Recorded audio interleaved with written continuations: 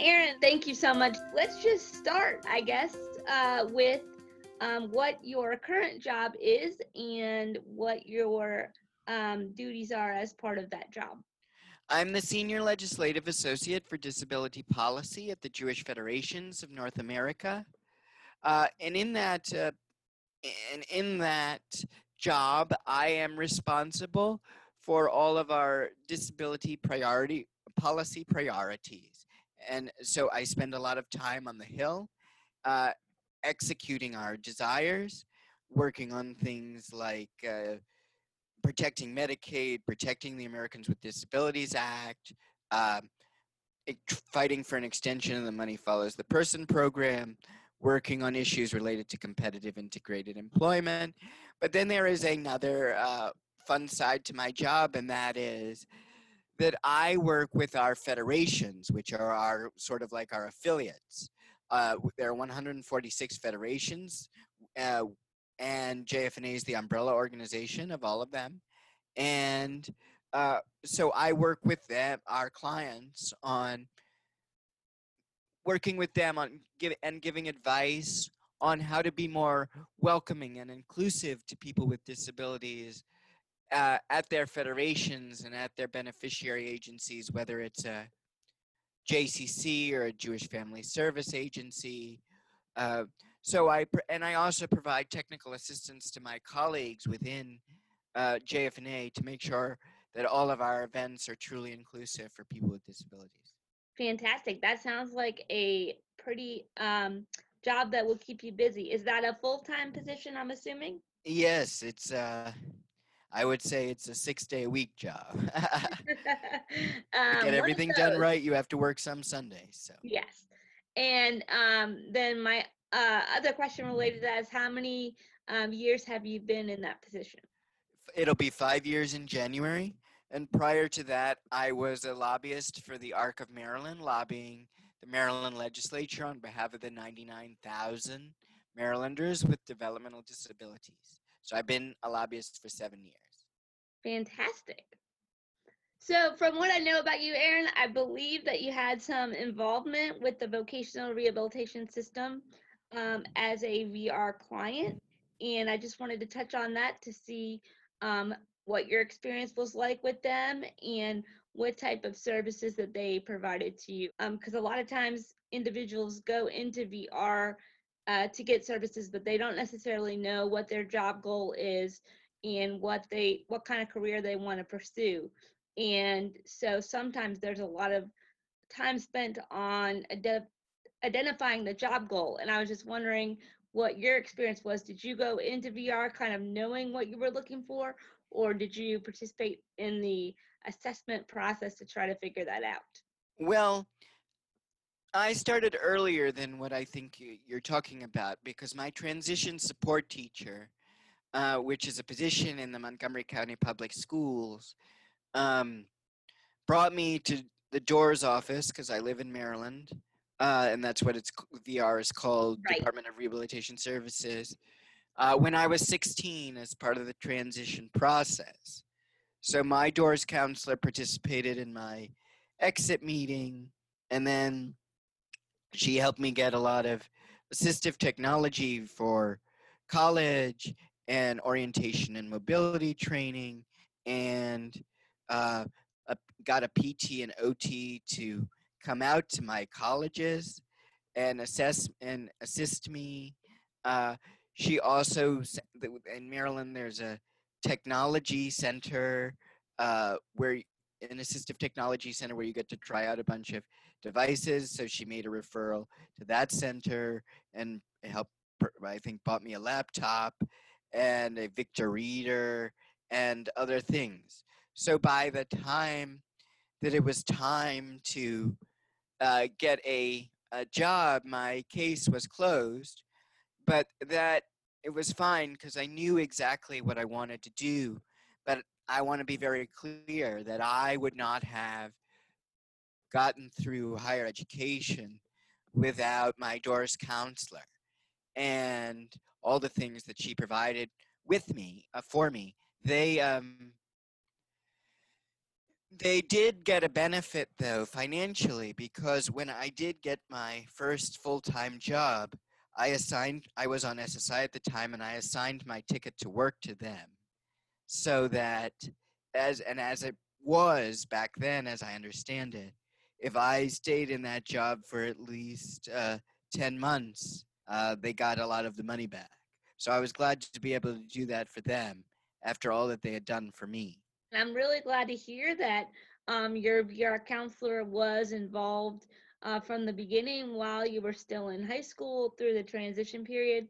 Again, that's how the law is written, and that is how the process should occur. But we do often hear that a lot of times VR is reluctant to get involved until the person is actually on their way to college or graduated from high school.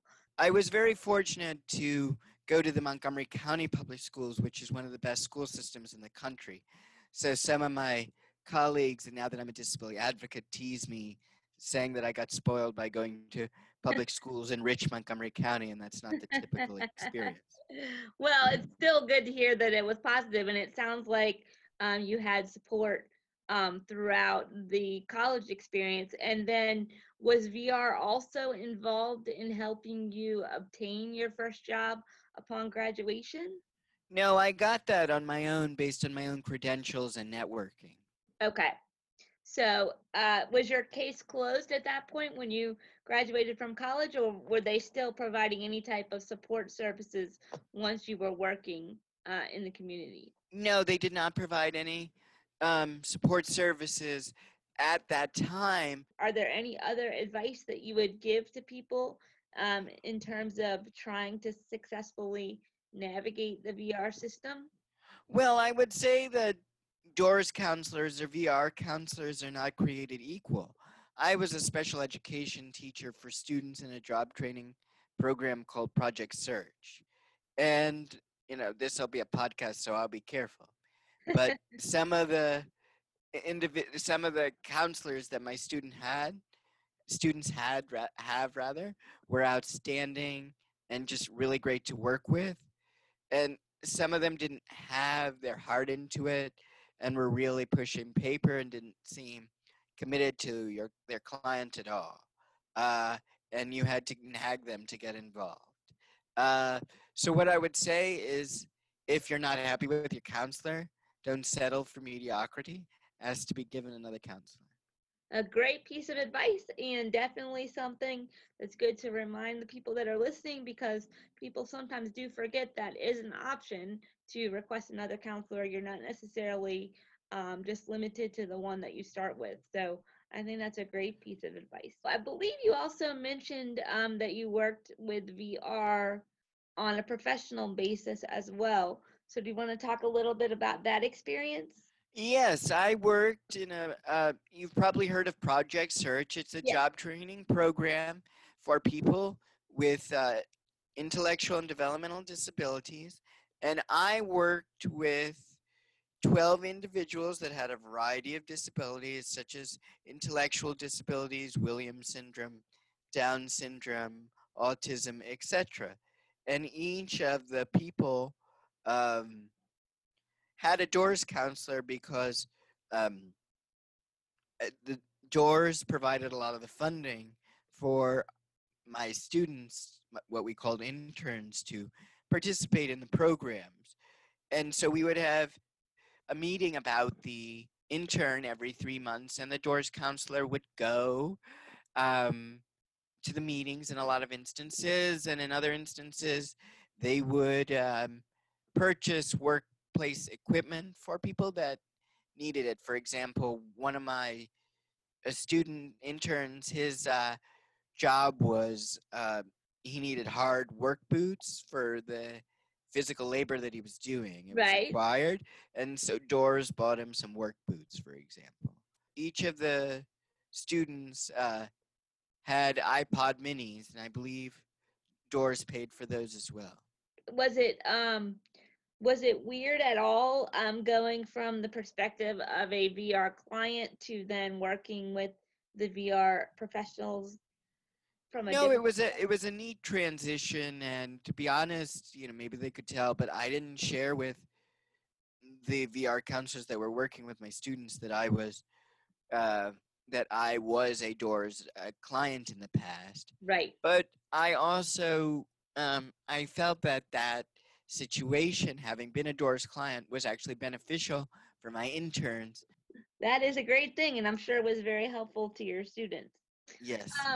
More generally, as we wrap this up, as someone who has successfully obtained competitive integrated employment and has been working in a professional position for over 5 years, do you have any advice to people with disabilities in general in terms of how to make sure that you are successful on the job and get any accommodations that you might need? Yes. Two things. I did not have my first job. I did not really have that great of an experience because the job played straight into my weaknesses. So after just a year doing what I was doing, I quit. When people are unhappy, it takes two to tango. But I really thought hard about how I was just getting out of college and I was just so eager to have a job because everyone was asking me that I took the first job I was offered. And the fact is, it was not a good move because what my employer needed didn't match my strengths. And so it was a difficult year for both parties. And I didn't get fired or anything, I just chose to leave. So we as people with disabilities, Amy, are told, oh, well, we can do when we're little, we can do anything. We can, we can do anything. It's just a little harder. But the fact is, we must be honest with ourselves about, does this particular job play to my strengths? And if not, it probably isn't right for me, particularly with me with my learning disabilities, because here's the damage you do. Your self-esteem is shot, and then the employer is like, well, I had such a bad experience with Aaron, I'm not going to hire somebody with a disability again. And it's already hard, and there's such stigma about hiring people with disabilities generally. So you really have to be honest with yourself about really, am I going to be good at this? The other piece of advice that I would give is to find out from people that already work there whether or not an employer is truly inclusive, because everybody in 2020 says nice rhetoric about it wanting a diverse workforce, including people with disabilities, but they don't always mean it or put in the work to make you successful. Because let's be frank, it does take more, Amy, because we're both disabled, it does in many instances take more time to supervise somebody with a disability, or at least an open mind. And you want to see if that's the culture of the organization.